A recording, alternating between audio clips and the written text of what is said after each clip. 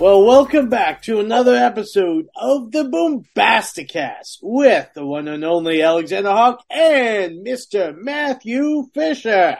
Woo! Woo! Bye! Now today we are going back to one of our tried and true favorite things to do on the show. At least it's mine. I think Matt likes it too. Tried and true, favorite thing to do. I don't know about you. You're a poet over there, dude. Hey, I'm only a poet because I have a song in my heart. That's beautiful. I had a booger in my nose, and it was an unfortunate deal where I thought I got it and record. Buttafuoco hit the record button and fucking started it up, and it was like a mad dash to try and get it out of there while the camera was recording. But it's going to chill for the rest of the show and take a seat and watch and enjoy. And that's a special Patreon perk, ladies and gentlemen. That booger pays top dollar for that seat. So, yeah, one of our most beloved segments, the top 10 AD segment. This one comes in pretty close to the heart on this one, you know. I know this gentleman worked on a film, not quite unfortunately, with Alex directly, which I heard was part of the reason he kind of went into decline. But they worked on the same film, just not in the same scenes, you know. And that should I'll let you take it away with that film and the actor. Okay.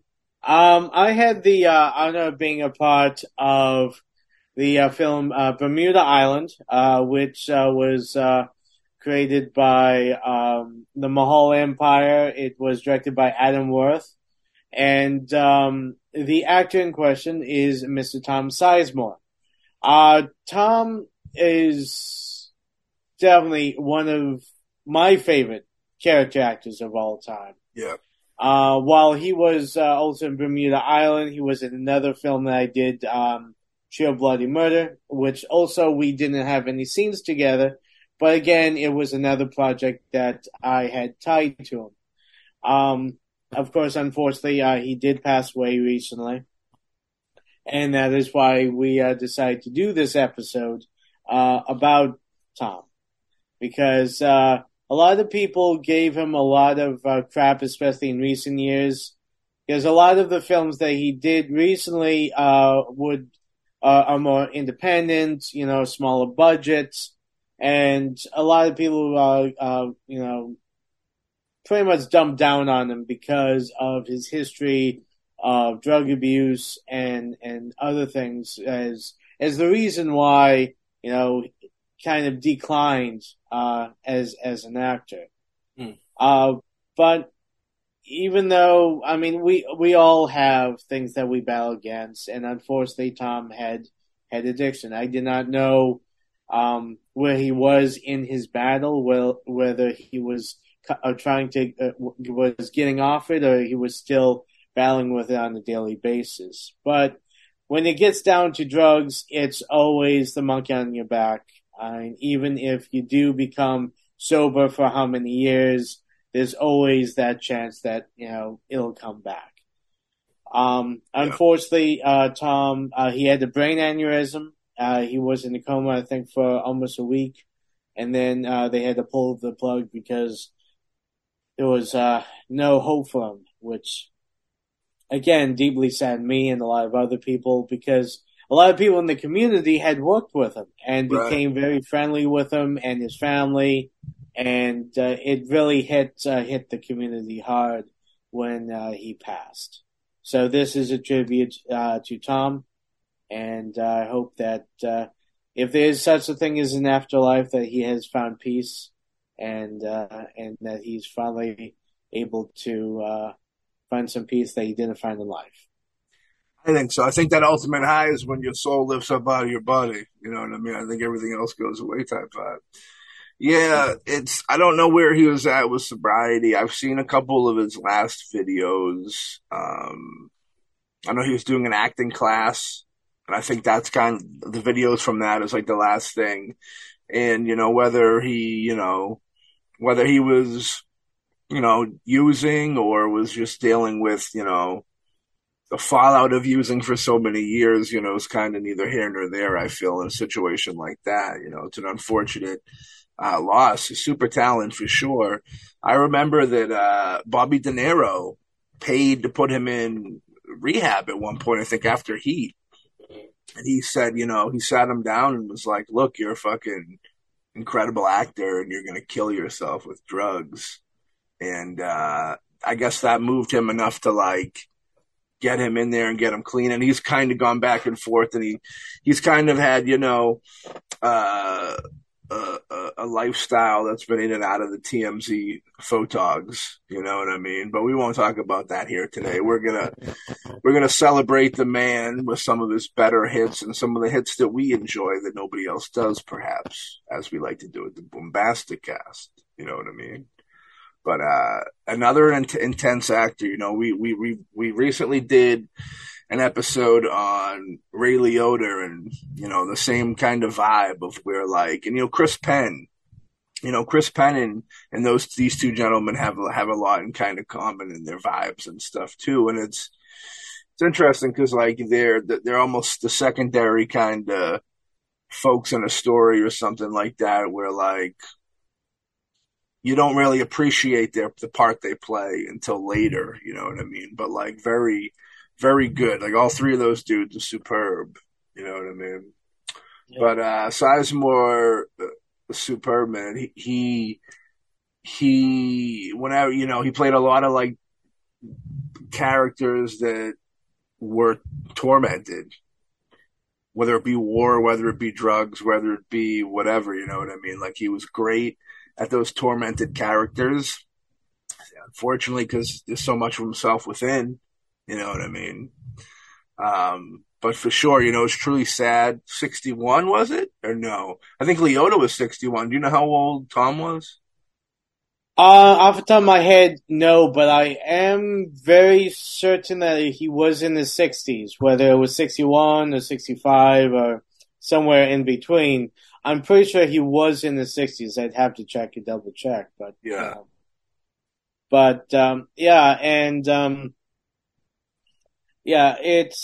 He's definitely one of those actors that he always played a certain type of character, and he always played that character very well.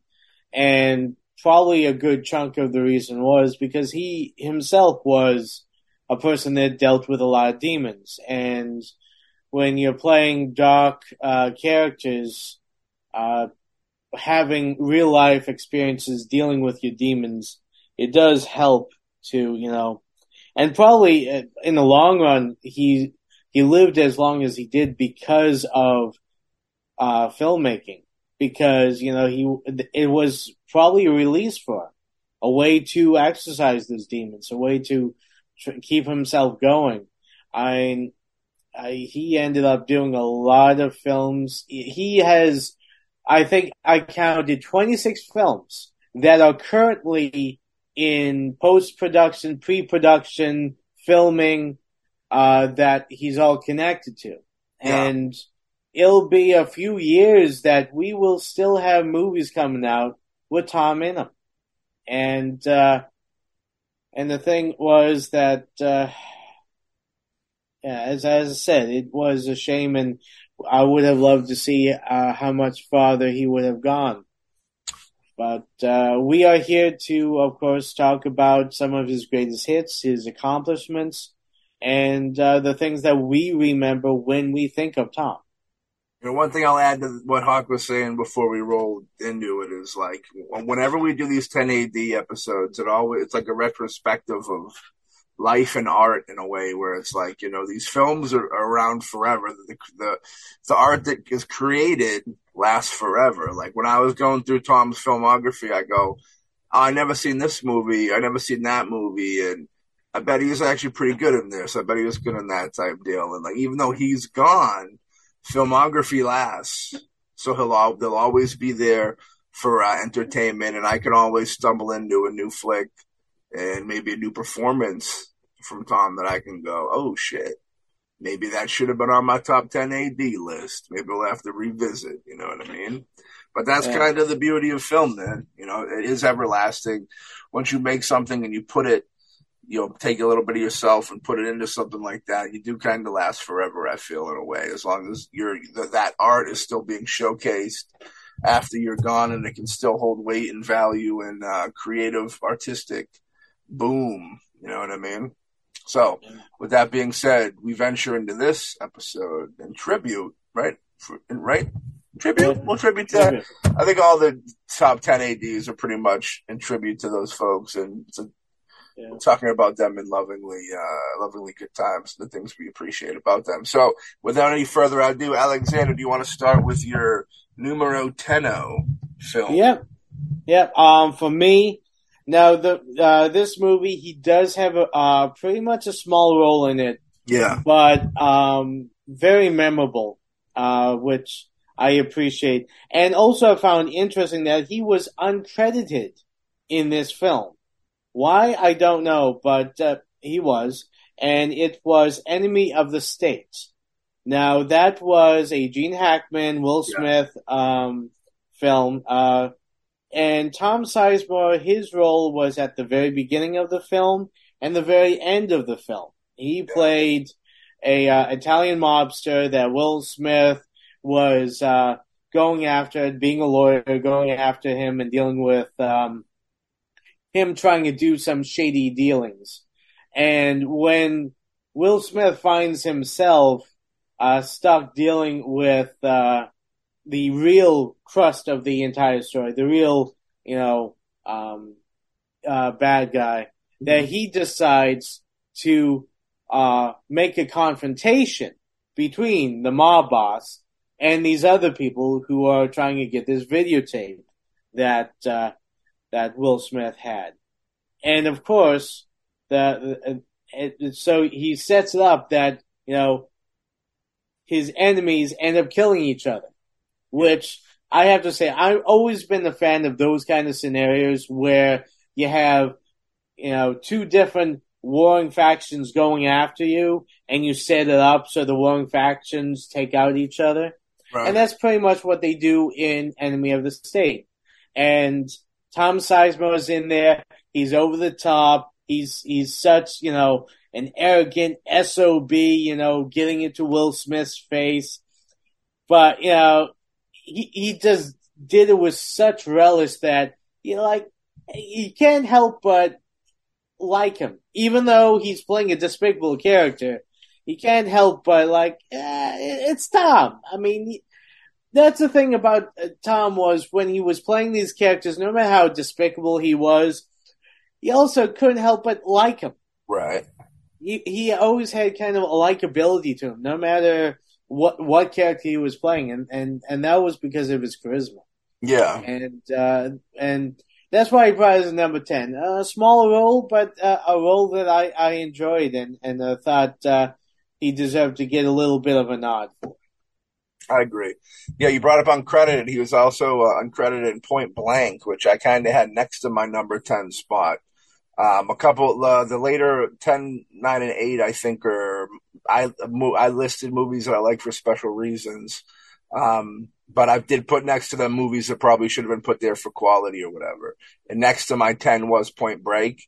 And he plays the DA agent in that who's undercover, having to live the fucking drug, the meth life, and doesn't like doing it, but does it for his job. You always assume these undercover agents are just fucking living the fantasy life, loving life, and he's proving that they don't exactly do it. But my number 10 is Big Money Rustlers. All right. Now that is an Insane Clown Posse film, the sequel to Big Money Hustlers. You know what I mean? Written by Violet J. Joe Bruce of the Insane Clown Posse. He did 2 films. I've been a big fan of the clowns for a long time. We have a show on the network called Wicked Juggalo Pod Trash. If there's any juggalos listening, go check that out. You'll dig it. But I always enjoyed it. And, there's cameos all over it. Hopping in real quick, you know what I mean? And he just happens to be one of them. He plays a fantastic character that goes by the name of, that's a very deep character. The name's Tom. All right. So it was hard for him. And I believe it's hit like a dude roaming through the desert Like one of the main characters is roaming through the desert, and he like bumps into Tom Sizemore, who I believe plays himself, if I remember correctly, who just happens to be stranded in the desert trying to like talk to his agent on the cell phone or something, even though it's a Wild West movie. It's a zany film. Both movies are very zany. Fun fact behind those movies is I've talked to Jumpsteady, Joe's brother, and I threw my hat and I said I'd love to do the third one, Big Money Thrusters in Space.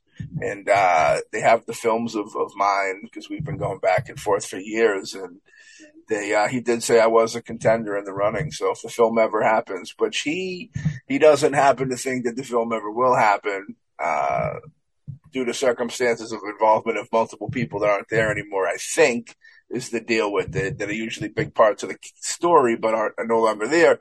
But if it ever happens, your boy could possibly direct, and that'd be kind of a bucket list deal for me. So that's kind of why I have that so high up on my list. But Alexander, number 9 for you? Number 9. Yeah.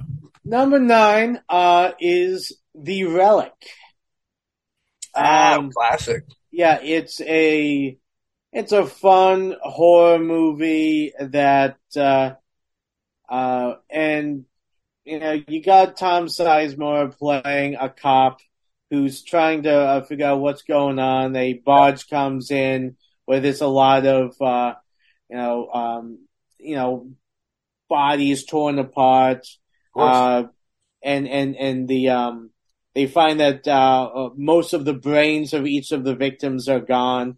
And of course, he's trying to figure out what's going on, and he hooks up with the female scientist who, is the one that figures out that what this creature is, which is kind of like a hybrid. The creature was like a scientist that went to this kind of tribe to find some kind of like secret relic.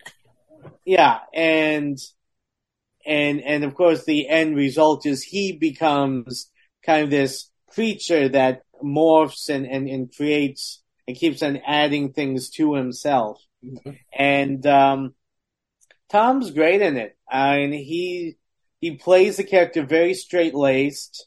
And he has some good jokes in it, but what I liked about it is we all know Tom's character has a tendency, characters he plays has a tendency to be over the top or big and bombastic, actually. Yeah, I was gonna say, you don't know that word? You should.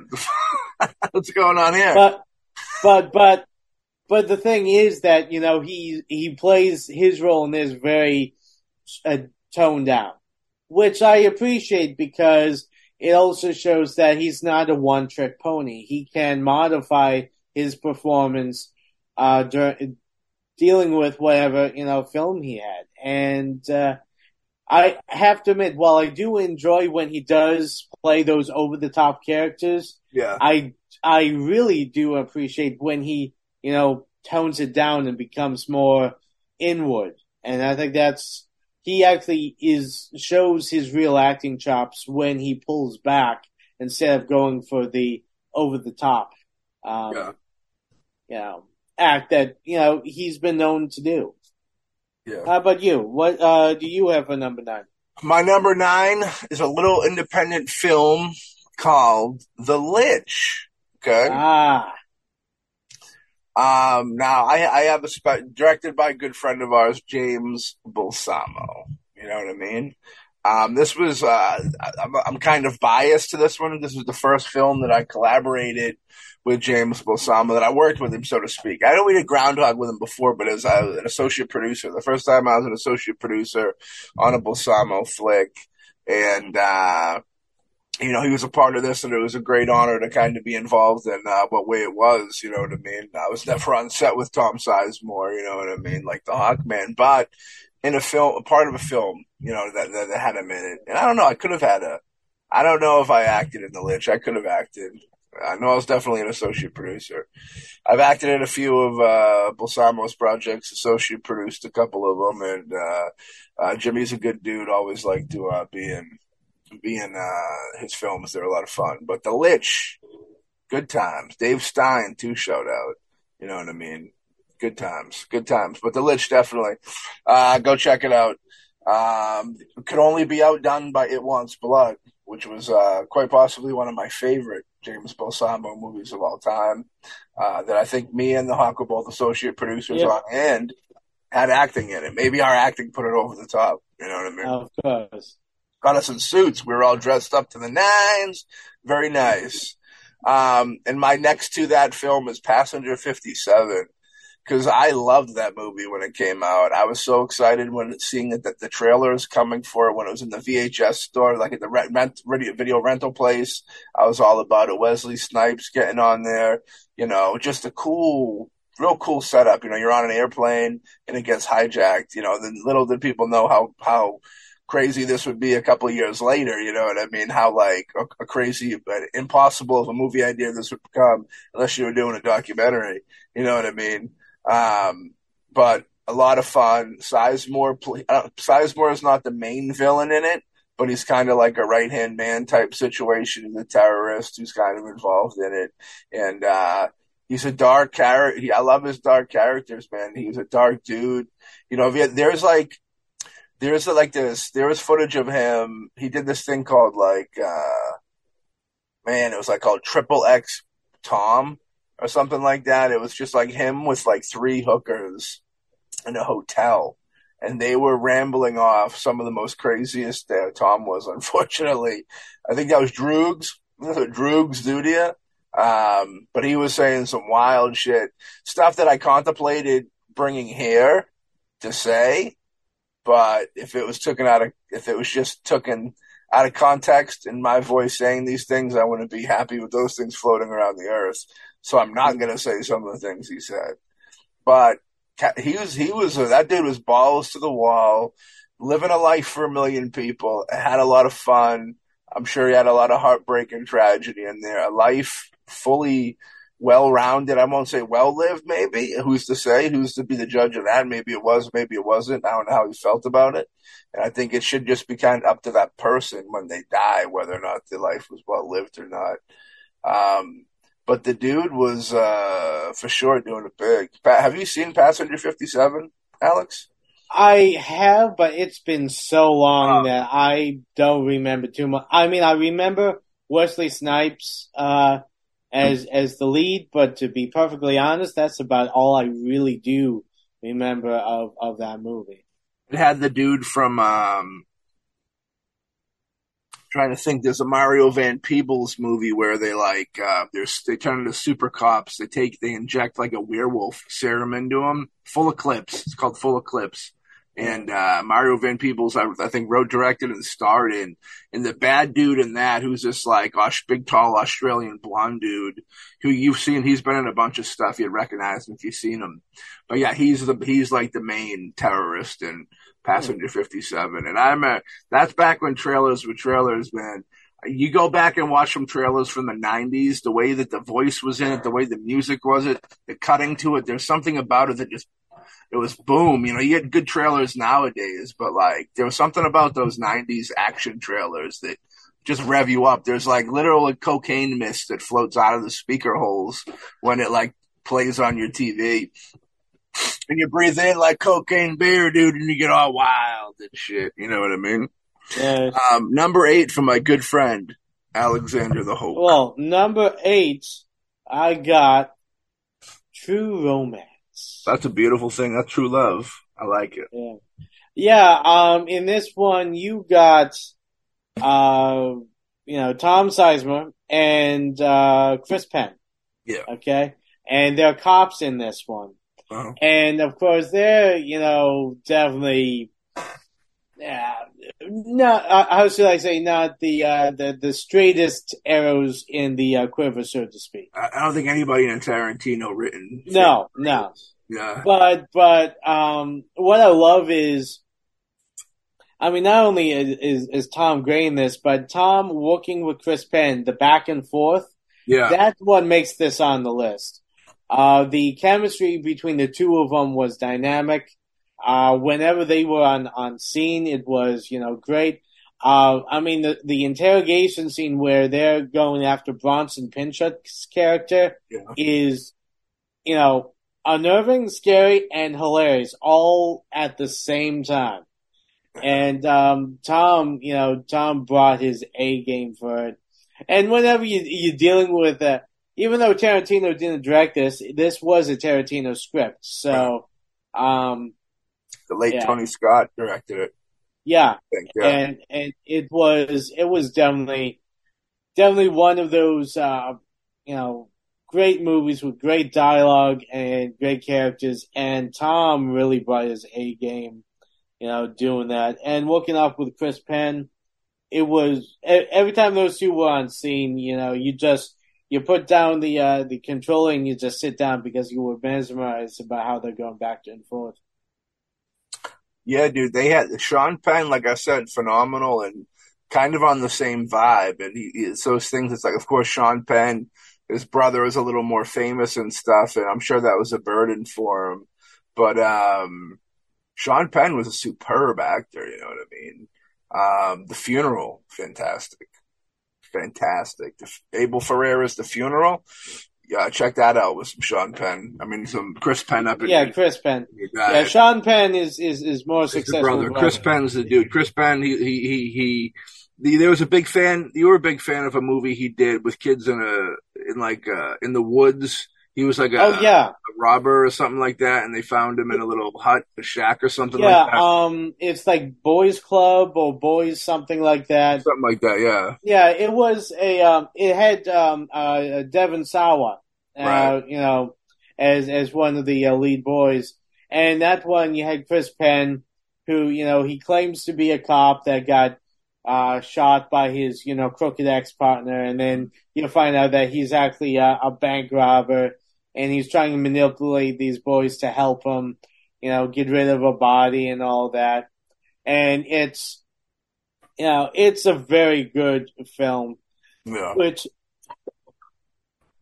unfortunately went to the wayside. I don't know if many people actually saw it, but I mean, Chris Penn and Tom Sizemore, two very talented character actors that had a very, very similar kind of edge, I guess. And that's why in True Romance they were great to each other, because they were, Tom would say something, Chris would say something, and it was, almost like you had two people with one brain.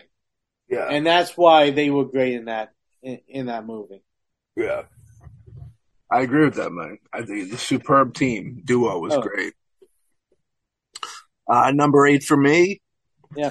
My like honorable mention would be Born on the 4th of July, because I feel that's a very powerful movie, and with age it even gets more powerful with me. You know what I mean?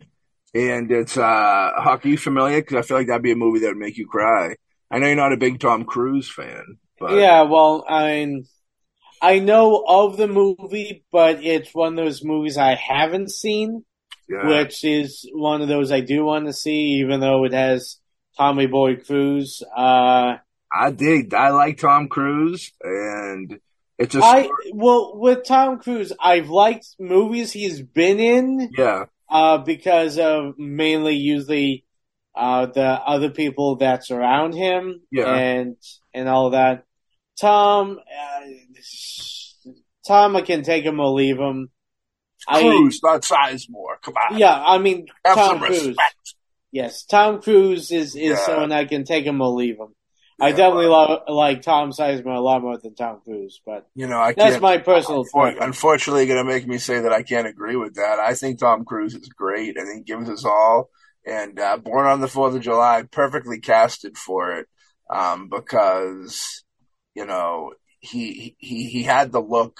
You see him. I won't spoil anything for anybody that hasn't seen the movie, but he goes through a complete transformation of just like Johnny Boy American, want to help his country, to the flip side of it. You know what I mean? And it's a dark tale. Oliver Stone's made some of the greatest fucking movies of all time. Like, he's so great. And kudos, he's still living. We got to get him on the cast, man. Oliver Stone, if you listen, and come on the cast. But the movie that I have in this number 8 slot is a movie put here for my own selfish reasons. Definitely not a good film by any means, but a good film to me. All right?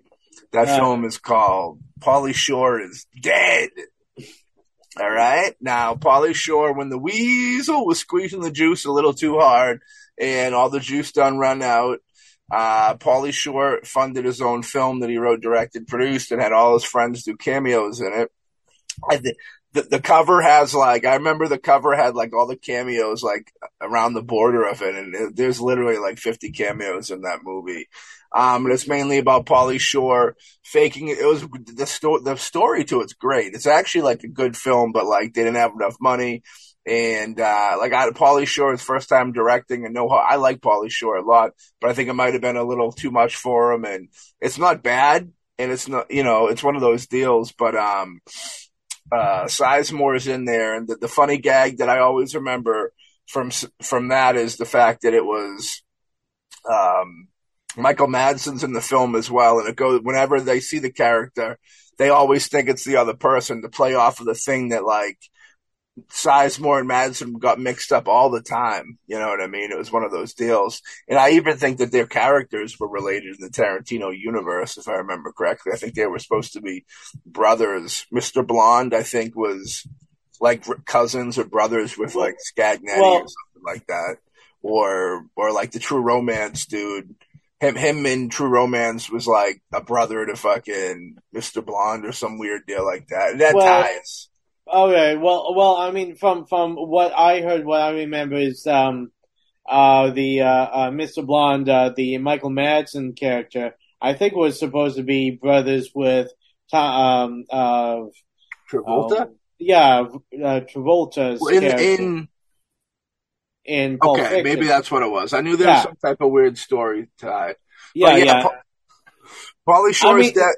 Yeah. But, I mean, I can understand that kind of, even though, I mean, don't get me wrong, I love Michael Madsen, and I, of course, love Tom Sizemore. I personally, I can see similar, I guess, builds. Yeah. But for the most part, I mean, I could never mistake their style. Their style is so kind different. of silent bad boy. It's kind of a silent bad. Tom Sizemore isn't that character all the time. Madsen's more that all the time, so to speak. Yeah. But when Sizemore fits into that slides into the silent bad boy character or that really dark character, there is a lot of, I think, crossovers within their acting range, so to speak. You know what I mean?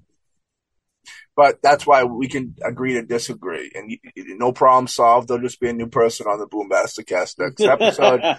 But the gamble is it me or Hawk? That's the deal. Nothing but love for that man over there.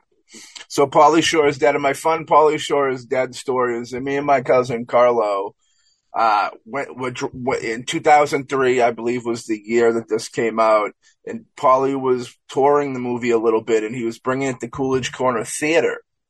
And I remember me and my cousin, we love, Encino Man, Biodome, you know what I mean, Son-in-Law, you know what I mean, all those, Jury Duty, even Sean Whalen, shout out, even, you know what I mean, In the Army Now, we love those Pauly Shore movies. So when and back then it was when we were mainly I was starting to make movies. You know what I mean? So, it was kind of cool to see Pauly do, a no-budget indie film, you know what I mean? So, I was digging on that. And we were going up. We were going to drive to go see him. And I remember it was terrible. For anybody that remembers 2003 and going to Coolidge Corner screenings, if you remember, there was a devastating snowstorm. And I remember we checked Coolidge Corner website before we left to see if there was any cancellation shit or anything, and nothing. And so we trekked out. I remember we almost died 3 times going. This is before the time of phones. There was no phones around at this time. Definitely no cell phones. I don't know if there was rotary phones at the time because this is how far back we're going. And long story short is we fucking almost died 3 times getting there. And we get there, we walk over, and it was closed up, canceled out. And I remember being like, "Food dang." And I remember I thought to myself, well, I'll always have this Pauly Shore is dead story for when I need it, 30 years later when we're doing a Boombasticast episode about the loss of Tom Sizemore. So you never quite know where things end up in life, you know what I mean? So what about you for, actually, would you be approaching number 8? Or are you number 7? No, number 7. Oh, number shit, 7. dude. Holy hardcore, dude. Number 7 for me is a movie called Striking Distance. Hey, good flick. Yeah, Striking Distance is a Bruce Willis movie. And Tom Sizemore plays a cop in it who is the brother of Bruce Willis's partner, who who ends up supposedly killing himself. Supposedly. Supposedly. Yeah. The fact is, Bruce Willis's character was chasing after this the serial killer, and we're trying to figure out what's going on. At the same time, there was a question about, I think, some evidence disappearing or something like that, or some money disappearing. And the fact was, Oliver Platt, who played his partner, was the one who did it. And, Bruce Willis, did drugs, the no. Wasn't it? Huh? Wasn't it drugs missing? It could be drugs. I forget the exact thing. Yeah. But Bruce Willis, of course, did the no of, telling the truth. And they were going to go after Oliver Platt's character, but he decided to jump off a bridge. Now, this is years later. Bruce Willis has been kind of moved off the force, and he now is on kind of like a mini Coast Guard kind of duty. He's on a boat that goes and checks out the shorelines. Anyway, the murders start happening again, and they're all women that Bruce Willis knows. And, of course, all the evidence is piling up against him. Then, of course, you find out that Oliver Platt, first of all, did not kill himself. He faked his own death. And that he was actually the serial killer in the first place, who actually also was involved in getting Bruce Willis's character's father killed. And Tom Sizemore plays Oliver Platt's brother. And there was a point where Bruce Willis thought that Tom Sizemore's character was the one involved, because he was always kind of erratic and over the top, doing the Tom Sizemore, kind of, I don't know what's going on with this guy. Is this guy on the edge kind of motif? And, of course, Tom did that well, that he kept you guessing that, I remember watching this movie and it was like, dude, it's Tom Sizemore's character. He's the serial killer. It's obvious. Yeah. And then, of course, with the twist at the end where it's actually Oliver you really want to spoil? You might not want to spoil. Listen, it's been out so long. If you haven't seen it yet. Was that 1997, 96 or something like that? Yeah. Well, anyway, so that gives the whole credence to my boy Tom for the fact that he was able to, play his character so well and keep you guessing that you constantly think, well, this guy must be the one, because we know that the partner died, so it couldn't be him. Right. So when, of course, the reveal at the end, you're like, oh, okay, he faked his own death. But yeah, I always like the movie. It's one of my favorites. Bruce Willis movies that doesn't get a lot of recognition. Yeah. And one of the reasons is because of Tom. Because Tom does a great role in it. And of course he plays his character as, his brother's dead. He's going off the hinge, a little more drinking, which adds to his neurotic behavior, which adds to you thinking, well, maybe he's doing this to get back at Bruce Willis because he blames Bruce Willis for his brother's death, kind of situation. Yeah. So yeah, I definitely love the movie, and I think Tom did a great job. How about Yeah. you, dude?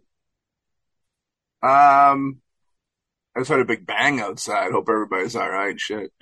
For my number seven. Yeah, All right. So we talked recently about, True Romance with Tony Scott. yeah. So we have a Ridley Scott film, Black Hawk Down. Ooh, Josh Hartnett, dude. You know what I mean? Evan McGregor was in this as well. This was a big, gigantic film, and it was yeah, a time when I remember this sticking out because there was a handful of army movies around this time. It was a big time for army flicks, but this was one of the ones that stood out. Really cool. You know what I mean? 106 elite soldiers who dropped into Mogadishu in October of 1993, good year, to capture two top lieutenants of renegades warlord. Huh. Well, you got to be careful in situations like that. But the movie was really good. I remember rocking this with surround sound. This was around the time I was getting into surround sound and cranking this bad motherfucker up and going, yeah, oh yeah, boom, boom, bada boom. And I assume that it's higher up on Hawkman's list, so we can dive a little deeper in, yeah. you know. Well, that's true. So I'm not going to say too much, but definitely Black Hawk Down is a very good movie. If you have not seen that movie, I definitely recommend go check it out. It's definitely Ridley Scott's a masterful filmmaker. I mean, it's beautiful imagery. It's very real. It's intense, claustrophobic. You know what I mean? I love those war movies where every war movie, you find yourself over behind enemy lines, and I really like when filmmakers can actually make you feel the intensity of that instead of just watered down what everybody else does. And Ridley Scott doesn't water anything down. Ridley's right on top of his game as usual, and Black Hawk Down was fantastic. I remember this was nominated. Didn't this take all the awards that year at the Oscars? I definitely think it was nominated. I don't remember what awards, if any, that it got, but I was pretty sure it got nominated because it was really well done and it had a lot of great talent in that movie. It won for best film editing, best sound, and it was nominated for best cinematographer and best director. Interesting. But yeah, I remember at least them kind of in the mix. American cinema, I did get some awards too. But yeah, so what do you got up for? What's your number? What, Number six? six, yep. Number six, I have Paparazzi. Okay, fair enough. Now Paparazzi, it's pretty much the whole premise is you have these group of scumbag paparazzi that they'll get the picture no matter what the cost kind of deal, and I think it was heavily inspired by the death of Princess Diana. It was because there's a whole scene where you have the action star with his family, he's driving, and you have the paparazzi pretty much boxing the car in, taking the pictures, which causes an accident, which I don't think they died, but I think his wife and daughter got really severely hurt, which of course adds to, the tension and the thriller aspect where he decides to, take matters in his own hands. Yeah. And of course, when they're still all trapped in the car and banged up, they're still there taking the pictures. And Tom Sizemore is kind of like the leader of the pack, if I remember correctly. Yeah. And he plays this character as such a scumbag. I mean, like amoral. There's nothing to like about this character. It's like, this is my job. I'm going to get any dirt. I will say anything. I will tell you that I'm taking pictures of your wife while she's, at the pool or coming out of a shower in the house, where I'm taking these pictures while I sneak into your house. Yeah. And doing that just to get the guy so angry to hate him so he can not only take pictures of, oh my God, movie star assaulted me, but also, go after him for, suing him and that kind of stuff. Yeah. And of course, when Tom gets his comeuppance, you just have this like, oh my God, I'm so glad. This is kind of like a relief when you see Tom get his. And Tom, like I said, Tom had this ability to tap into so many different recesses of, his personality or, things you've seen where he can be as nice or as cool as a character as possible or be as despicable as possible. Right. I mean, and he had so many levels on how, for example, like I said in Enemy of the State, okay, he's playing a despicable character, but I couldn't help but like him. Right. In this one, he made sure that there was no way you could like him. Right. Because he knew what kind of role he was playing. Okay? Yeah. Enemy State, his character was more of like a joke. Yeah. Okay? In this one, his character was, I'm going to make this guy so despicable, so when I get it, you are going to be happy that I get it. And that's why it's on my list, because he did such a great job of making you just hate him so much. Yeah. No, that's real deal shit, man. Yeah. That's real deal stuff. That's real life deal, Me, next up, number 6. Number 6 will be a film that I think will find itself further up on Alexander Hawk's list. This is a film that was, at the time, huge. Everywhere you looked. That film is Shaving Ryan's Privates. Saving Private Ryan. One. Yeah, Saving Private Ryan. That was the porn version, right? Yeah, the Steven Spielberg Gigantor film, which I think won every Academy Award. And Matt Damon's in it. You got, of course, Tom Hanks and Sizemore. They're just part of the. We'll get deeper into it because I know that you're going to want to pop in, but this goes into one of those things I was saying about like helpless. Like you can see the helplessness in his eyes in wartime. He was such a great actor for wartime because he has that sadness, that deepness, the depth in his eyes. He's got the 40-yard stare or whatever, from Full Metal Jacket when you've been in the shit. You know what I mean? Like he can. I always kind of wonder, it's like, those drugs, when those actors do drugs and stuff like that, yeah, it's bad news, but it's like, I wonder if it really does be able to take them to a different place. It's interesting, you know what I mean? Well, to jump off of that, if you want to get, at least the way I feel it, because I haven't experienced it, so I can't say from full hand knowledge. Yeah. But you can argue that being addicted to drugs is very similar to being in combat, because you're constantly fighting. In this case, you're fighting against yourself.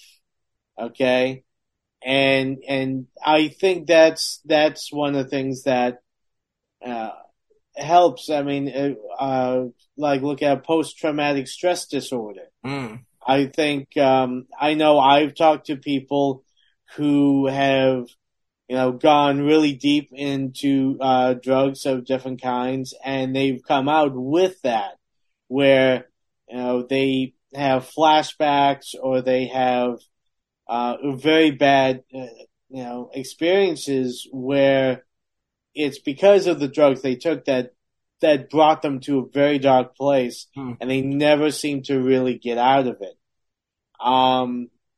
So I'm only guessing, but I can assume that by, getting involved in that kind of stuff, it could possibly have given him, like you said, that 1,000-yard stare that he was able to pull off in that movie. I think drugs with actors is like helps clean the slate. It helps them, give them freedom where, like, if in their head in a regular place they might be afraid to go an extra do this or really come out of themselves a little bit. I feel like they get into it for like those reasons, and Oh, medicating, of course. yeah. One thing I just remembered now that we're talking about it, Yeah. especially with Saving Private Ryan. Now, I don't know about any of his other things, but I Okay. remember I did read an article where Steven Spielberg told Tom that if he does drugs on his set, he would be fired. Yeah. So that could also add to it the fact that he was being forced, probably cold turkey, or at least, if he was doing it, he had kept it on such under wraps that it wasn't to the same extent. This But, falls into that time slot I was talking about in the beginning of the movie. Like right after they did Heat, De Niro and him did Heat together. De Niro really had a kinship with him, and De Niro paid for him to go to rehab. Like he was like really cool about it. You know what I mean? And like say gave him the whole "you're ruining your life" deal. So what happened is in between, I think it was 3 or 4 years in between Heat and Saving Private Ryan. I think there might have been one other film in between it, maybe not even. But in between that, so he was probably going into Saving Private Ryan sober, newly sober. So like, because if he wasn't sober and Spielberg, if he was like addicted to cocaine or addicted to fucking whatever meth, there's certain drugs I don't think you can shut off. You know what I mean? So like if he was partying all night, he can't just say, all right, cocaine, all right, meth, all right, crack. It's 6 a.m. We got to work. You know what I mean? I think he couldn't, no matter how much respect he had for Spielberg and how much he knew the opportunity in front of him, I think the drugs would be too crazy on his brain to let him function. And then you're going on set to have in a stress-filled environment because it's a lot on the line for 8 hours, 16 hours, whatever they're rolling down on. And I think if he wasn't clean ahead of time, it'd probably be very difficult for him to stay sober on set. But the fact that he was on set, and I assume Spielberg sets, directors of that magnitude, I assume if you're fucking off in any way, like crew people, if they catch you fucking off, peace. Actors, they're probably a little bit more lenient with them if they're a part of the film. But I don't know how that would work. I don't know if they would legally. It almost feel like there would be a legally binding contract with the actor to be like, if you. Yeah, I wouldn't put past Steven Spielberg to literally have in the contract saying if you partake in drugs on set of any kind, if that your contract is terminated, like the studio, because Steven Spielberg is such a big producer and director that even the studios, even if they were like totally behind the actor, they'd be like, well, this is Steven's gig. Steven has 100% say on these things. Yeah. So I wouldn't be surprised that Steven would have in the contract with Tom saying that, Tom, I am a fan. I enjoy your work, but if you do step over the line on this issue, I will have to fire. Well, that's the thing, people don't realize that. It's like you got a huge mega forces at work, but if Sizemore was to fuck up, if he was to come in on the fifth day all fucked up, this is a $70 million film that could go into the shitter, let alone people's reputation. So like there's got to be, maybe not Spielberg probably gave him a pep talk, but like the financiers and those producers probably stepped in and were like, you gotta sign this contract or something. I assume that'd be really like kind of a gigantic, like imagine all it would really take is one bad night. And addicts can get crazy and selfish, or like they would almost be like, fuck everybody, I'm getting high, or whatever, you know what I mean? And like him going off the rails if they already shot half a movie with him, think about the madness of that, you know what I mean? Yeah, the thing is, and when you... I thought it would be more than 70 mil. I'm surprised it's a little low for what it was, But I'm with you. So, the thing is, there's a lot of things, but either way, he came and he did a great performance, and like I said, it's higher on my list. So I'll talk more about it. But Some people claim it's one of the greatest war movies ever made. You know what I mean? yeah, definitely is.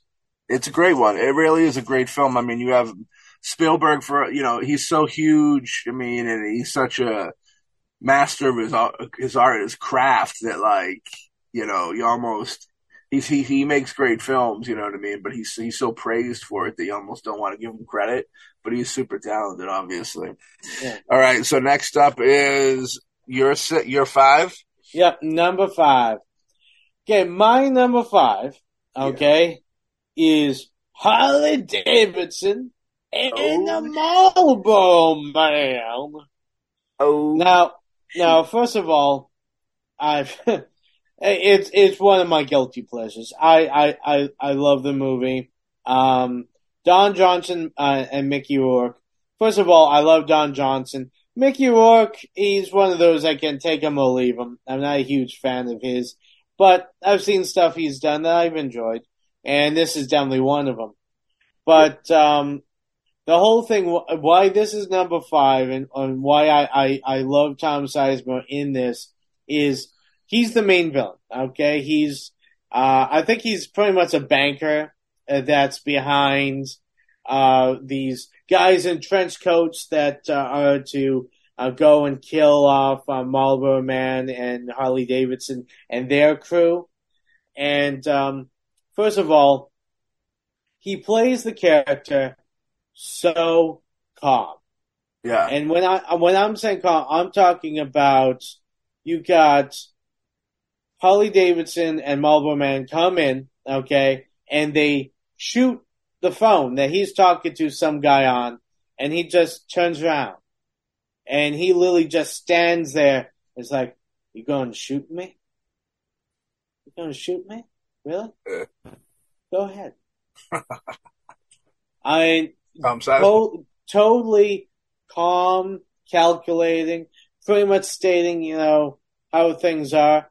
It's actually one of the best parts is Mickey Rourke tells John Johnson to shoot Tom Sizemore's character, and John Johnson doesn't want to because he's like, my dad told me never shoot an unarmed man. Yeah. So Mickey Rourke takes the gun, tosses it to Tom, like, okay, he's armed. Can you now shoot him? And it's great because it shows that a lot of people can say, oh, that he is known for always playing villains, but his different villains are always different. Right. Okay. I mean, one of the big problems that I find with a lot of actors is if they are playing a villain, they always play the villain the same way. He talks like this, and he looks like that, and he acts this way. But you look at Tom Sizemore's, that you got those that are way over the top that, are acting like they're, high on something, and then you got, his character in this, which is so calm, so unflappable that he's getting shot at and he's like not even flinching. He's like, what are you going to do? I'm not going to show you any fear. I'm not going to kowtow to you. Yeah, you got me outnumbered and you have right to kill me, but I'm not going to give you the satisfaction of showing that I have any, fear of death. And that's why I think he's so cool in this movie. Yeah. I definitely get down with him. Yeah. You know what I mean? Yeah. How about you? What's your number 5? Number 5 for moi is a film called Blue Steel, brother. Blue Steel. Directed by Catherine Bigelow. Wait, hold on. Blue Steel. Is that the name of my favorite condom? Yeah, I think so. You get steel. I heard you was Blue Putty. That's what I heard your condom was. But Blue Steel, the late Edward Pressman produced it from who did a bunch of cool stuff, Bad Lieutenant with Abel Ferrara and a whole bunch of gritty, cool flicks. And he teamed up with Catherine Bigelow of Near Dark and later The Hurt Locker and stuff like that, who's a great filmmaker in her own right, to bring us this Jamie Lee Curtis vehicle.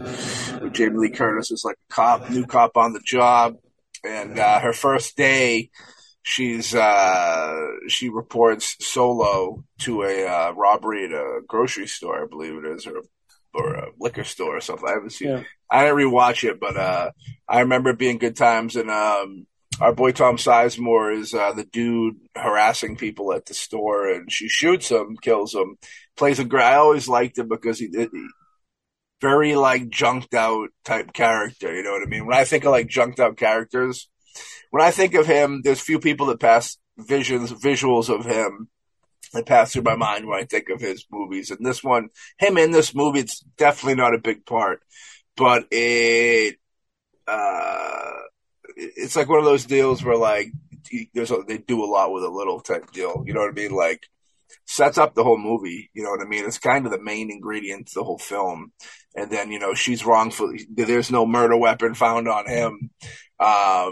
So then she kind of has to go down for, kind of with the times. It's actually probably a good movie to rewatch nowadays because it actually fits the current climate a little bit more than actually not a little bit more than back then, because back then we were dealing with all that madness too. But it still holds up, you know what I mean? It's still one of those films, and dark and gritty, you know what I mean? And good times, I must say. I won't go too deep into it. I already told a little bit about the plot, but we'll let folks unravel. She gets, I think, on the murder unit. The detective. She somehow becomes a detective. I forget, for after them taking her, getting in trouble for killing a person, then they make her a detective, and she's following some serial killer or something. But I remember it being good. I remember it being fun, well put together film. You know what I mean? And brought by some powerhouse people. And I did rest in peace, Edward Pressman, because he passed recently. And big kudos to him. But what do you have for your number 5 or your number 4? You're number 4, right? Yeah, my number 4. Yeah. Now, this is a film that I know is probably higher on Matt's list. Probably. Okay. Natural Born Killers. I heard about that. Yeah, it's it's a good film, and one of the things I loved about Tom Sizemore's role in this, and why it's as high as it is that mainly is there's a scene where you have Tom Sizemore walking, right next to him is Tommy Lee Jones, and Tommy Lee Jones is the warden. Tom Sizemore is the cop, and he's talking about Woody Harrelson's character and the female being crazy sociopaths, and to Tom how you can deal with finding these people and or connect or something like that. Sympathize or figure them out or find them. Right. And Tommy Lee Jones, he's bouncing around. He's at level 9 or 10. But Tom, okay, he's talking about how, his mother gets killed by a sniper when he was a little kid. And that's a famous sniper, though. I think that was that famous Texas story. Yeah, it was a famous situation that he used. Situation, all right. Well, anyway, yeah. Getting to what I'm saying is that, and he's talking about that being a huge impact on his life and why he became a cop and all of that. And the fact is, he's saying this so just straight, serious and all of that, which, kind of offsets when you have Tommy Lee Jones' character, which is so kind of manic type of personality. So you have the juxtaposition between the two of them. And of course you have Tom talking about such a horrendous incident that created and helped move his character along to where he is now. And and he just delivers it as I would say as honest and as heartfelt. And the thing is, anyone who's seen Natural Born Killers, the way it's shot, the colors and all that, Right. even look at like Tom Sizemore's wardrobe.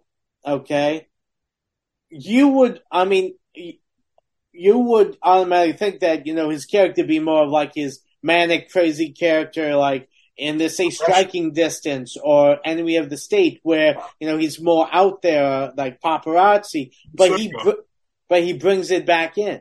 He brings it in, and that is why I really appreciate his role in this, because when you're dealing with such craziness, it's easy to fall into like, well, look at Tommy. Tommy's going, kind of over the top with his acting. I can do the same. But instead, Tom brings it down and he's more, inward while delivering this. Yeah. And that's why I think he's really good in this movie, because, he did not take the easy way out. He could have gone, with the Tom that we know when he's playing, kind of over the top or crazy, like in True Romance. But, he brings it down with all the craziness around him. He brings his level down and makes that much more impactful. His performance. He becomes the most unsuspecting in a film where he's kind of like one of the most vile. You know what I mean? Because if you remember, he's a corrupt cop. Like he's strangling hookers and stuff like that. You know what I mean? Killing hookers on the side. Meanwhile, and he's an author, the Scagnetti on Scagnetti book and stuff. Yeah. Like, it's such a weird, beautiful character. You know what I mean? And Tommy Lee Jones is fucking incredible in Natural Born Killers. Yeah. I mean, they're all incredible, but that goes with what I'm saying is that, okay, you think of the type of character he is, and Tom Sizemore as an actor, looking at a lot of other stuff he's done, you'd expect him to be more on the same level as Tommy Lee Jones, kind of like, oh yeah, right. Moving back and forth and kind of like, going into it. But he's more subdued, which makes him even more creepy.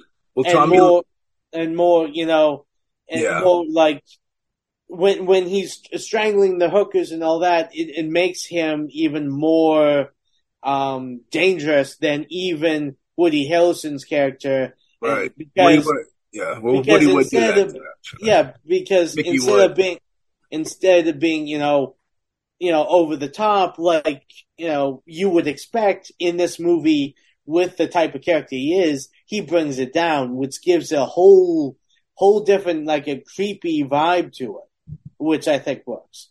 In the comparison with Tommy Lee and Tom Sizemore, it's like Tommy Lee Jones gets his rocks off with the chaos of the prison and kind of like being that character, where Tom Sizemore character, he gets his rocks off by killing hookers and shit like that. So like that, but he's more behind closed doors, to go with what you're saying, because it lines up perfectly with what you're saying.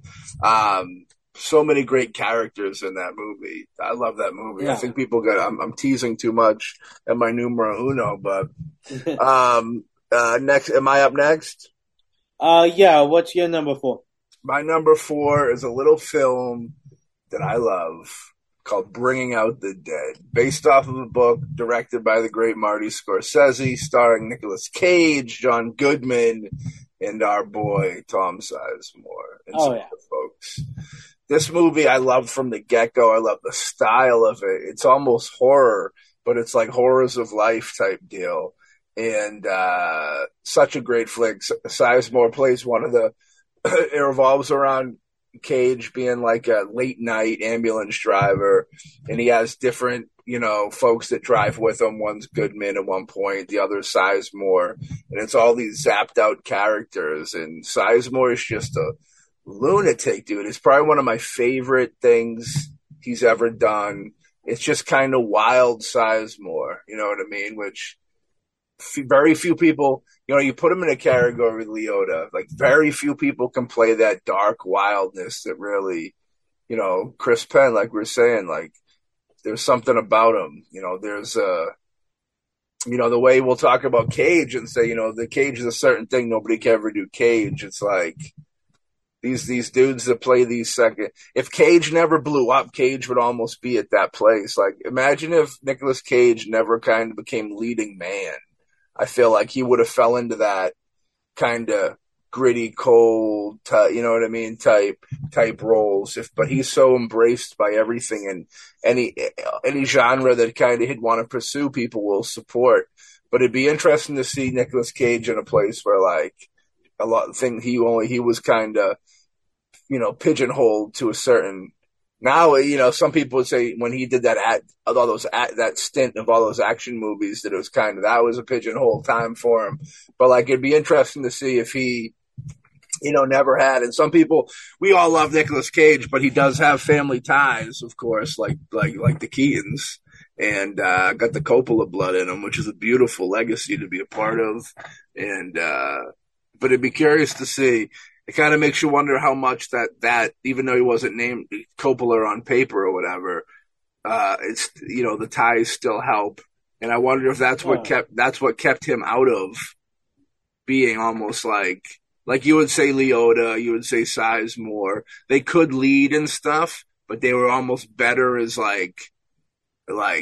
assistant cast, you know what I mean? Like supporting cast, not exactly, you know what I mean? Great supporting. There's actors that are just that. They're like great supporting actors that like you have your leading person in there, and you could almost even have a not good leading man if the supporting team around them is so superb. Yeah.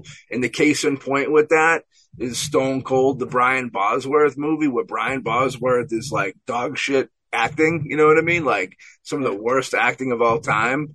But the two villains in it is Lance Henriksen and William Forsythe, and those two dudes are so incredible as the bad guys in that movie that you just don't even care about Brian Bosworth's bad acting, you know what I mean? And that's there it is. Testament to all those folks mentioned, except for Brian Bosworth, who failed us. He failed foosball, so he became an actor. But I can't hate on Bosworth because I have at least 6 of those cheesy straight-to-video VHS he did, and I love watching them because they're so bad. Yeah, I mean, that's the same case with, like, Suburban Commando with Hulk Hogan.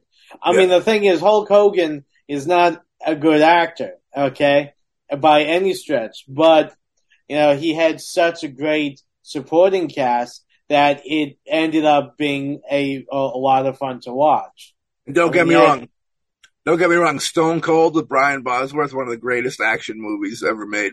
If I was asked what's the greatest guy movie, quote unquote guy movie, there is.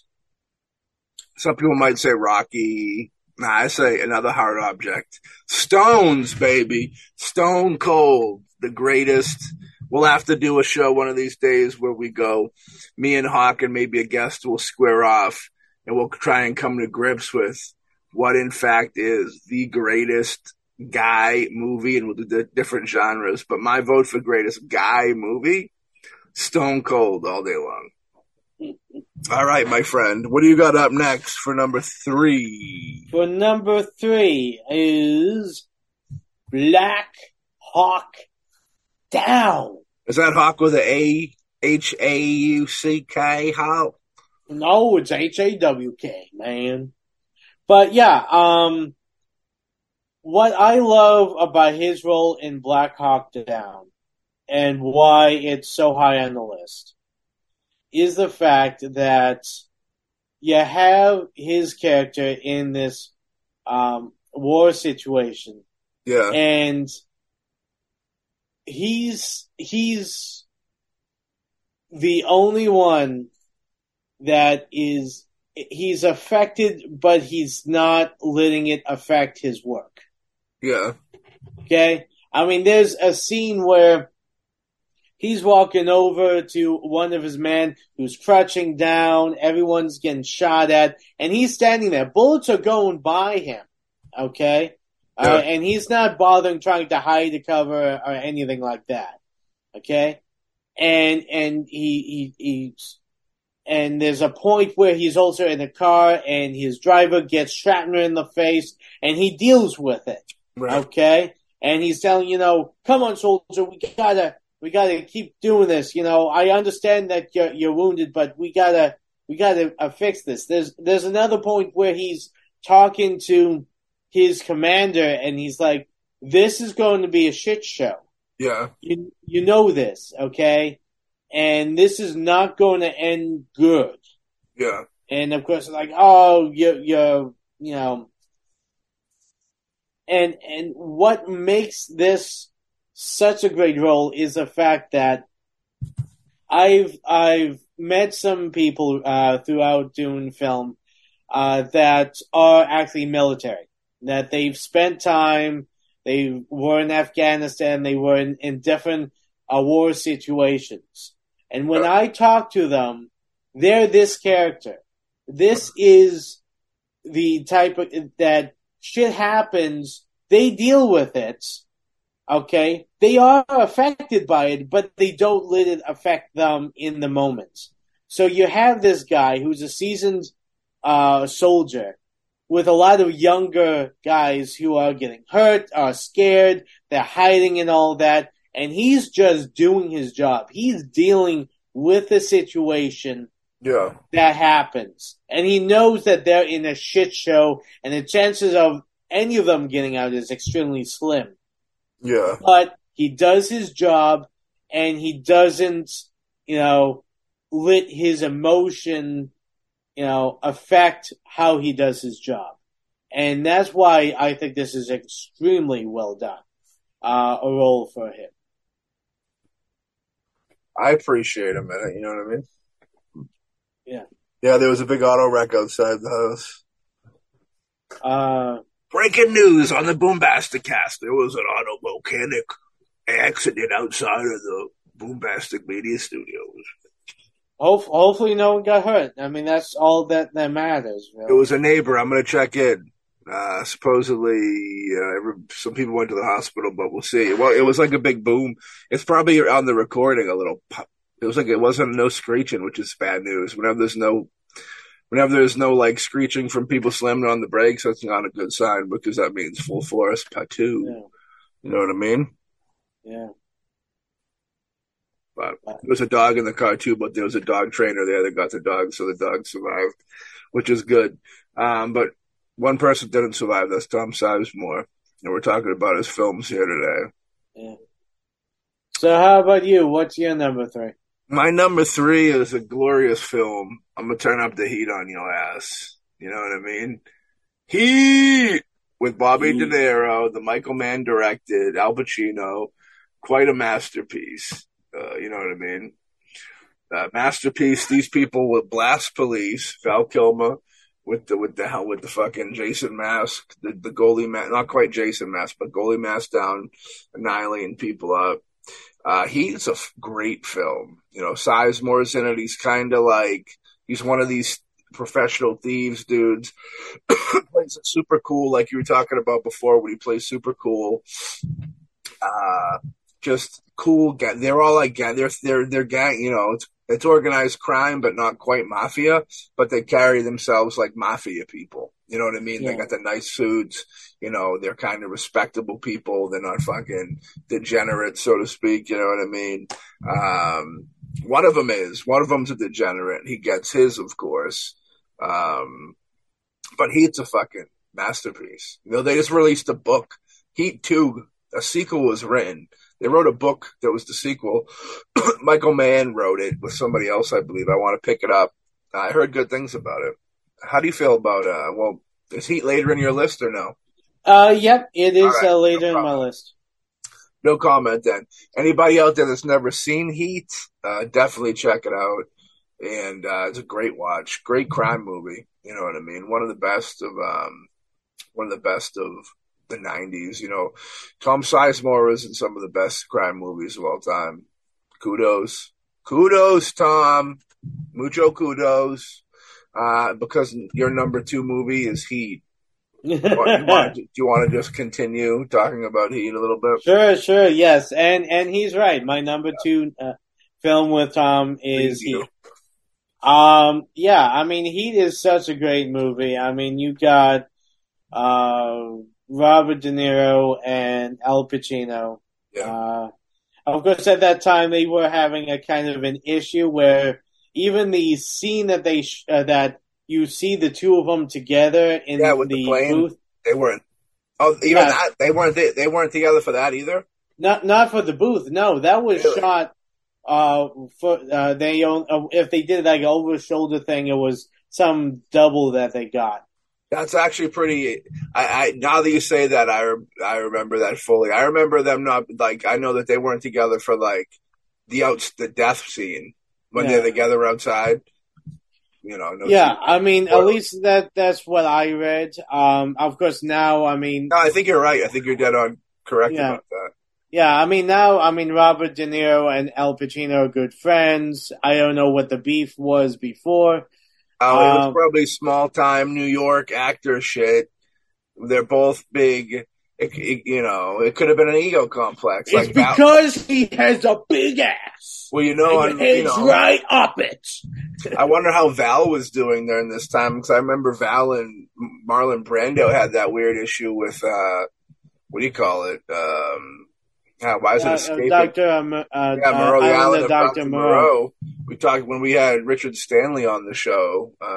We talked a little bit about that with the documentary, Yeah. Lost Souls documentary, great documentary on it. But yeah, Val Kilmer and Brando would have a weird ego battle where one of them, they wouldn't want to go out first. They always wanted to be the last person on set because then that made them like the featured star in their mind, like weird shit. So I wonder if that's what broke down between Pacino and De Niro because they're both, for the longest time, they've both been considered the GOAT of acting. You know what I mean? Well, I mean, I mean, you can always argue. I mean, only the two of them actually know. And I'm sure more people know, but not us. Well, not us. Yeah. But I mean, going with Tom, I mean, his character is really good in this. Yeah. And again, going back to what I said about True Romance with him and Chris Penn, that he and Robert De Niro and Val Kilmer, the three of them gelled perfectly. They were a very tight unit, and you can believe that these guys, know what they're doing. There's actually been talk saying that heat is like used by actual law enforcement because of how they actually took the time to, learn how to actually use the guns and actually know how many mags that they got and how they go in and go out. So actually, supposedly heat is actually required watching for some law enforcement. But yeah, Tom owned every scene he was in, and that's not an easy job to do when co-stars are Bobby De Niro, Val Kilmer, Al Pacino, Danny Trejo. I mean, we're talking about extremely talented, alpha guys on set, and to be with the big dogs, he brought his A game, and he was really good in it.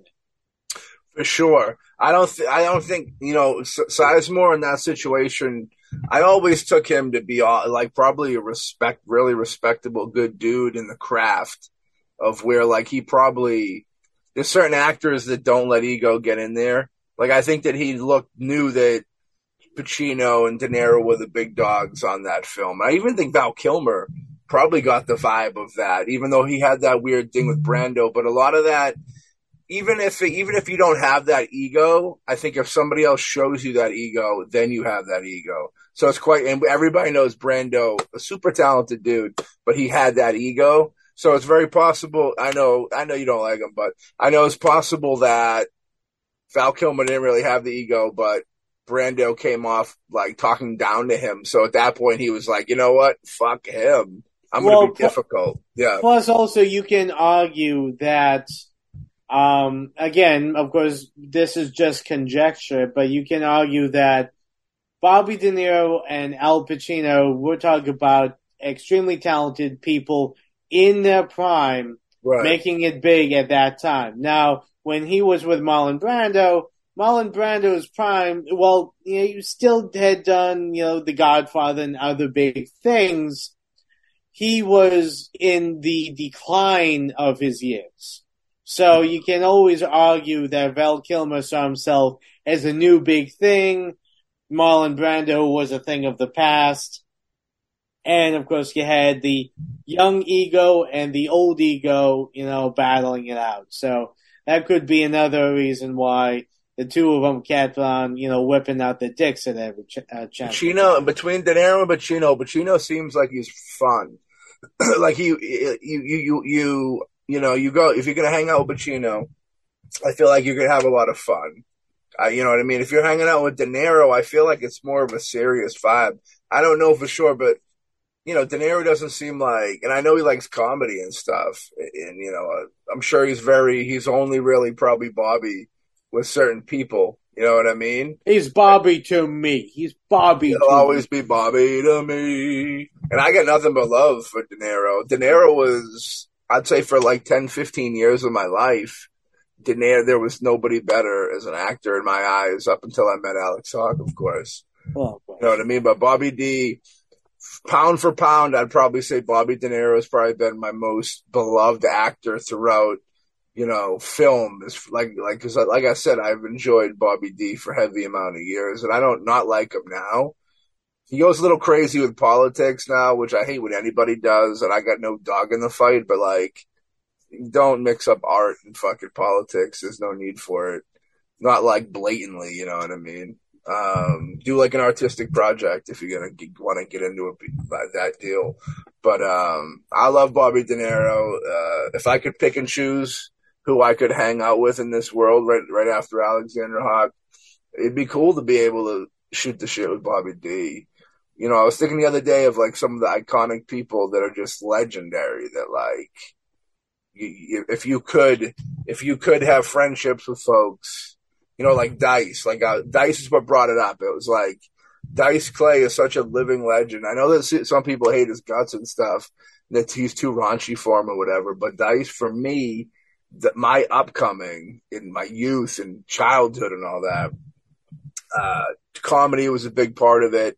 And those Dice albums were heavy, dude. And he was just really the first kind of real rock star, you know what I mean? So stuff like that, like Dice is somebody you'd want to hang out with, I could put together a cool list, but maybe someday. But there's just kind of legendary folks out there. It'd be kind of cool to be able to hit them up and be like, what's going on? And Tom Sizemore was one of those people, you know what I mean? Number dos for me, because we're there now, right? Yeah. Heat was my two, so what's your two? My two is True Romance. Very smaller part. You've seen him play this type of character before, but I had to give it up because the magnitude of the film. And it's really quite a debate when I was trying to go between 2 and 3.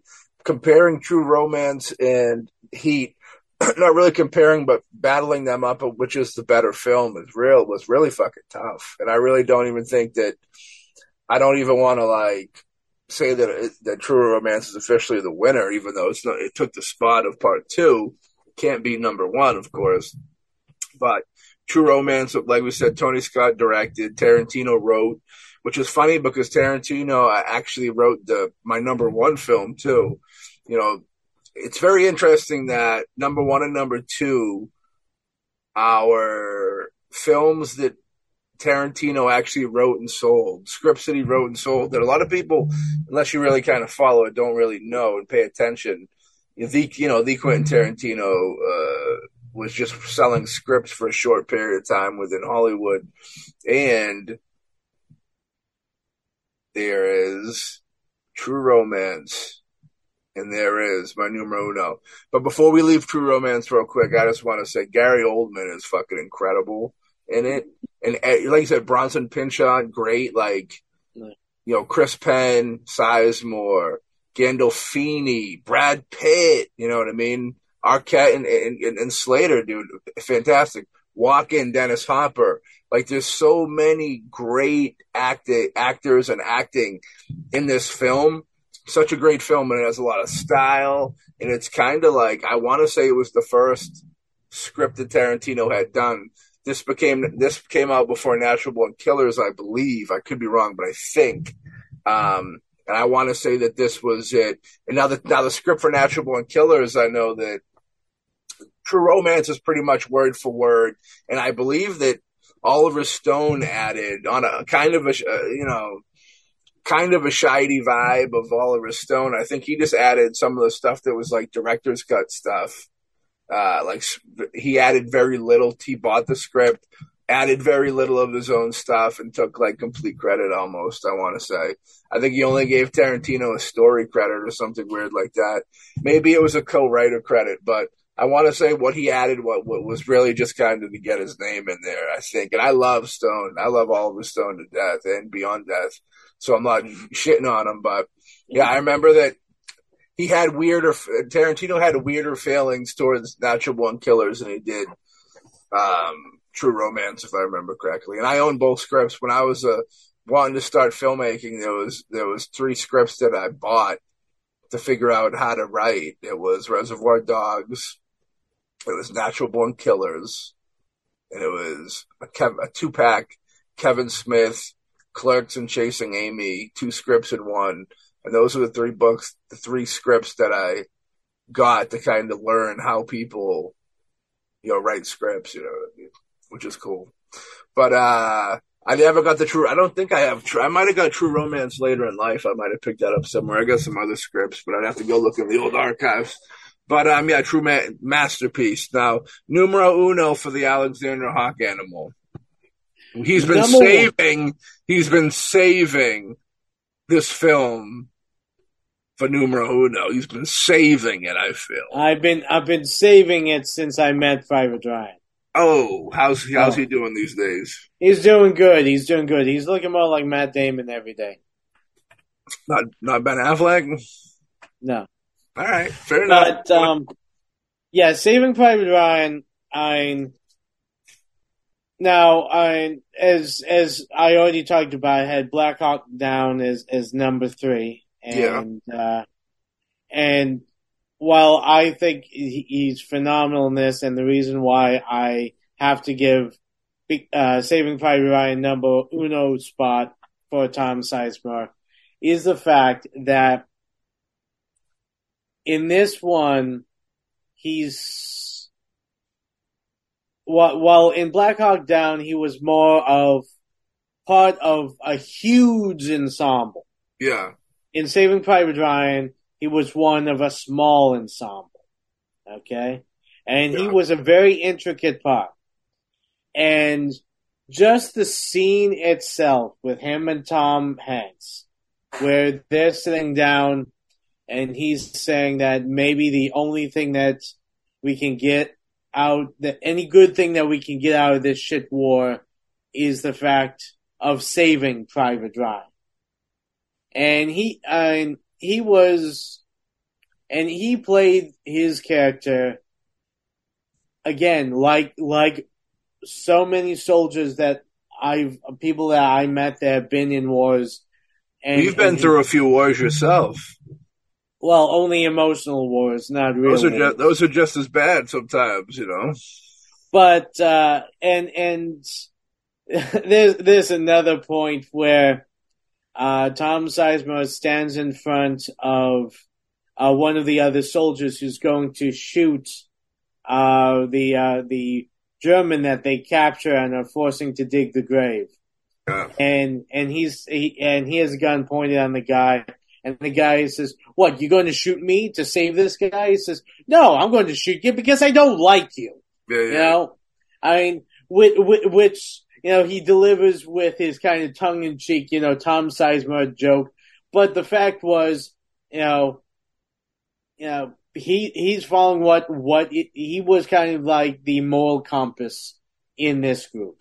He was the guy who, he didn't give out any information about himself. He was, more tight-lipped, and he was there to do a job.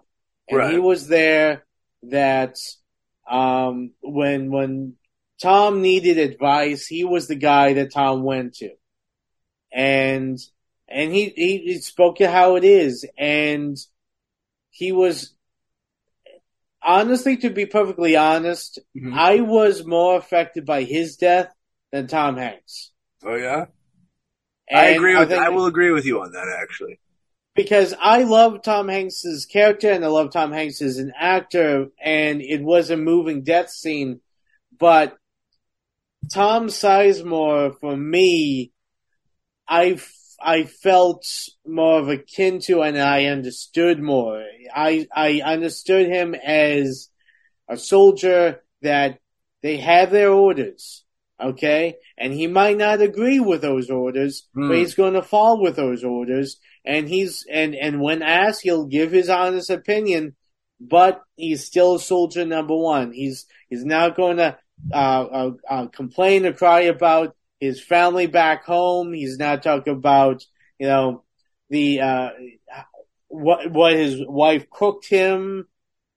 You know, while all these are great things for the different characters, he was the one that I felt was more true to a soldier at that time, a man's man, the guy who, there was no worrying or talking about the what he left to come here. It was, if he was lucky enough to get home to get that, that's great.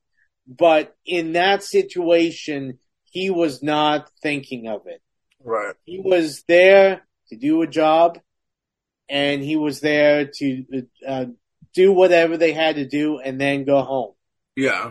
And that's why I love him in this movie, because he was the one that I felt like was the actual foundation of the group. Yeah, I agree with that. Yeah. I do agree with that. He was the backbone. He was the one that kind of, when things, I almost felt like when other people would second guess, he'd be the one that would say, no, it's right. Yeah. And then he would kind of, you know what I mean, lead the parade. But even though he wasn't the leader, he was still in lead. You know what I mean? Yeah. Yeah. I mean, he was the guy that if Tom Hanks' character told him, okay, I need you to go in there and take out this sniper nest, he'd be the one that would, find a way to do it. Yeah.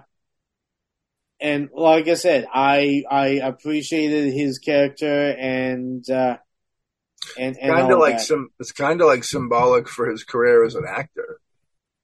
Yeah. You know, kind of, we need someone to go to this dark place, get in there and do it. And nobody does it better, so to speak. He was one of the top people that did it, that, could go there. And I think it's the hit, the darkness.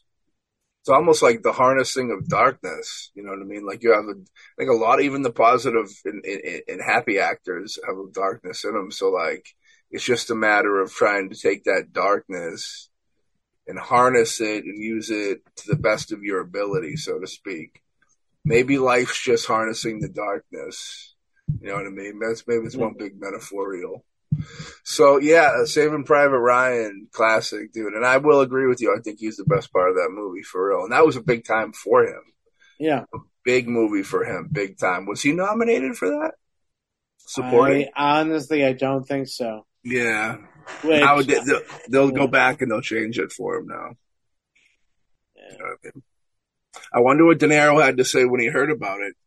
You know what I mean? If they were still friendly or whatever. I was kind of touched to hear that story, because what a weird thing to start off with, but I obviously don't hate, but I never took De Niro, like I said, with fun times. Like, I appreciate him as an artist, but I always felt like he was probably a little too serious.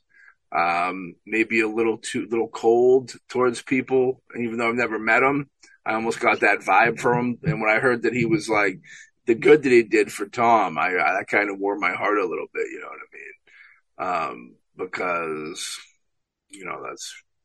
that's good. That's actually trying to help, the situation. I remember in another situation, there was a De Niro story I read in that Wire, was it Wired, the book about Belushi, and De Niro and Belushi had a weird beef because De Niro supposedly, as the story goes, De Niro told Belushi that he should shoot heroin for real in a movie. And Belushi was like not cool with that, to the point where maybe he said it in front of producers or something. You know what I mean? I don't know the full gist of the story, but I do know that Belushi was unhappy that De Niro suggested he really shoot heroin in a movie. Who's to say maybe it was an argument and it was a shot? You know what I mean? I don't know the. I mean, the thing is, again, I don't know De Niro well enough, and heck, I didn't. Not anymore. Me and him used to be pretty close, but we haven't talked in some time. Something like that. Just guessing from the little bit I've seen and know of De Niro, I would not be surprised if he had there was an issue with him and Belushi. Could be, and that comment was, as you said, a dig, or kind of like, yeah, you know what? How about you shoot heroin in this movie? I mean, you do that on a regular basis. That was pretty much what it was. Yeah. Yeah. Why don't you just fucking shoot up? You damn fucking junkie. See, that is something I can see De Niro doing. I can see De Niro doing that. You know, heroin was cool before it was dangerous, I feel. So, like, back in that time, I feel like it's not impossible that even De Niro could have probably tried some heroin before, you know what I mean?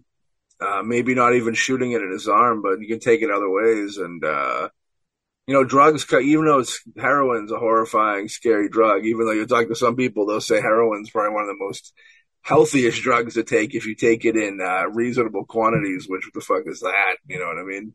It's one of the most addictive things in the world, Doogie. You don't want to even play the game of attempting to try and microdose some H-bomb. You know what I mean? That's just bad news. Yeah, you don't want to ride the horse. But back then, unless it's Behold the Pill podcast horse, you know what I mean?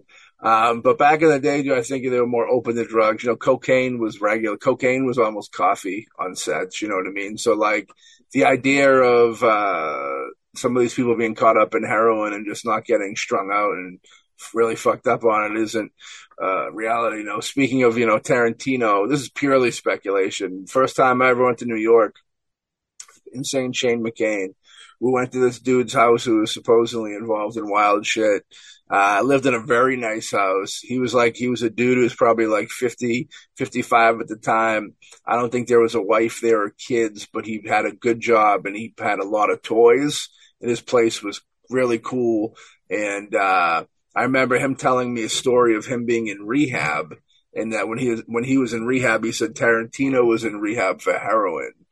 But I don't know if he was just being a weirdo or if it's reality. I've never heard those things. I know that, Pulp Fiction has the heroin ties to it.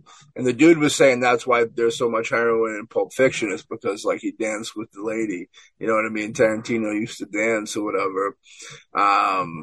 But, I'm glad he's off it. I heard he smokes a lot of weed, which is good. It's good for the soul. But I was always like, that always stuck in my head when he said that Terrence Tarantino was in there for shooting dope. Maybe he just snorted it. Who knows? But that always rung out to me. But, because I brought up Quentin Tarantino, I'll bring up my numero uno film, which just happens to be written by Quentin Tarantino. And that film is a little film called Natural Born Killers, directed by Oliver Stone. You know what I mean? I think it's a masterpiece. You know what I mean? I think it's very violent. It's very stylistic.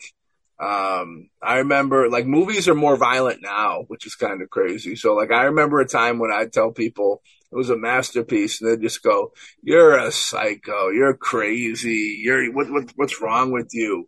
But if you watch Natural Born Killers and take it in for the style, what it's saying about the media, what it's saying about mental health, you know what I mean? If you take all that into consideration, watch Natural Born Killers, you go, this fucking movie is way ahead of its time and a masterpiece. You know what I mean? I remember when this movie came out, I was like preteen. So, like, yeah, it got me in that violence thing. It got me in the perversions, all those things as you're a kid, the rock and rollness of it. definitely sucked me in. It had Dangerfield in it, my favorite comedian of all time, doing like one of the most wild and like bizarre and fucking downright sinister roles of his career, and fantastic. And of course, Scagnetti, our boy. You know what I mean? How could we go talk about Natural Born Killers without talking about our boy Scagnetti, detective and author? Jack Scagnetti of Scagnetti on Scagnetti, and very dark character. You know, I think he was writing a new book or something. That's why he was researching Mallory, and he had a love for Mallory. You know, Mickey and Mallory. Juliet Lewis was Mallory. Our boy fucking Woody Harrelson is Mickey. Really a great film. Now Tom Sizemore is this like detective who's goes to the prison. When they're in prison, they get caught for a little bit.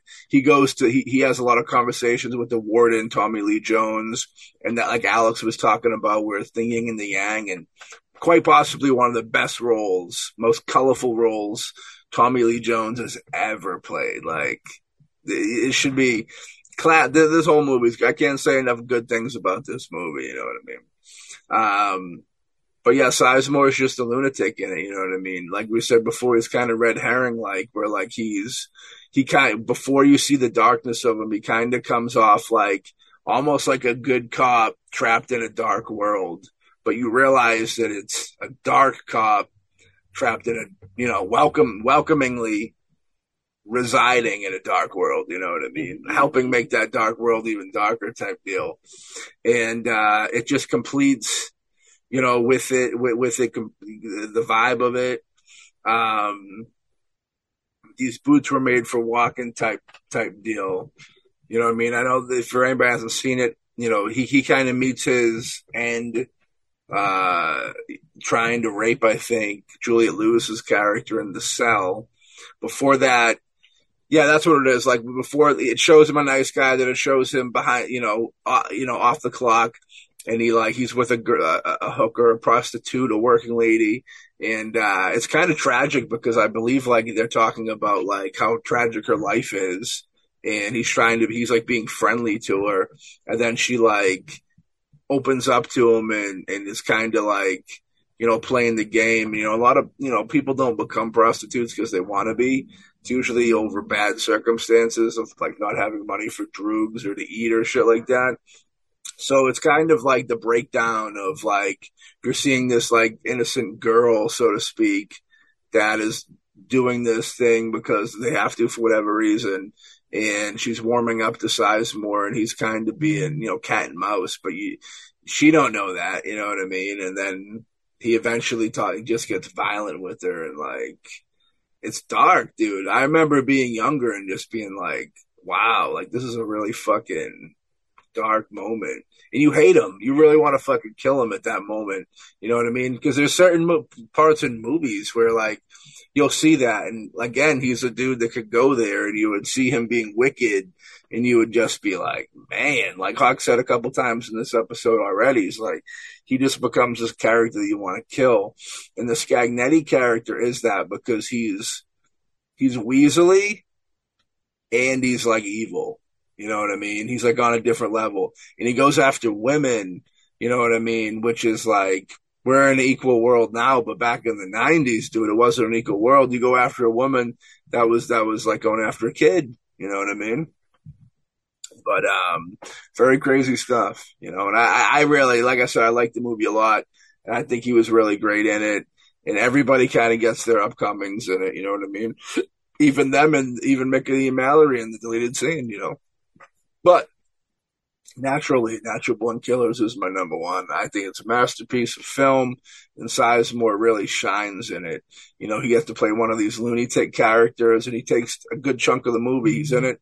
You know, some of the glory that we see him do these smaller roles where he's in it for a couple minutes but really matters. I think it's the same type of character, but he sticks. He's in a bigger part of the movie, and that's why I probably got to put it up there with one of his best films. And I know that Alex in Society would put Saving Private Ryan as his achievement in filmmaking, but I really think Natural Born Killers is an achievement, even more so than Saving Private Ryan, because Saving Private Ryan is just a typical war movie. Yeah, makes you feel for him, and but at the end of the day, dude, Natural Born Killer is a true element of art.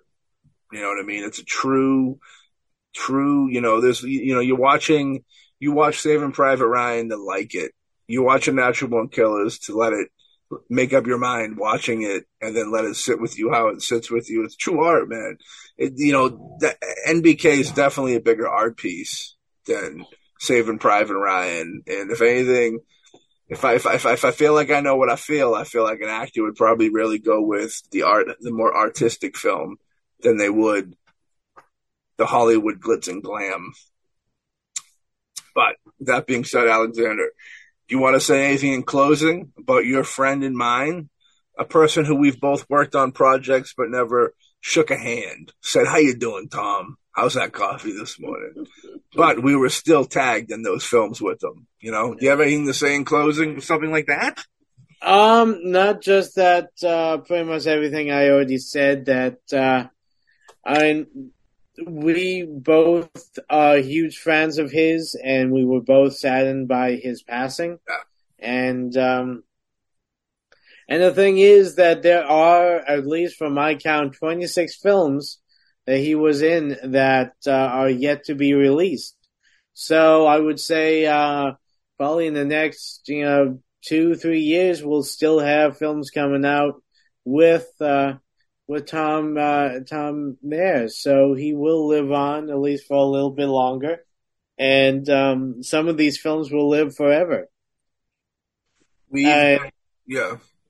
Yeah, and like I said, I always appreciated him because he had a lot of darkness and he used it to great effect on film, and he gave us a lot of interesting tormented characters and some good guys with some darkness and some bad guys with even more darkness than we can handle, which is really human.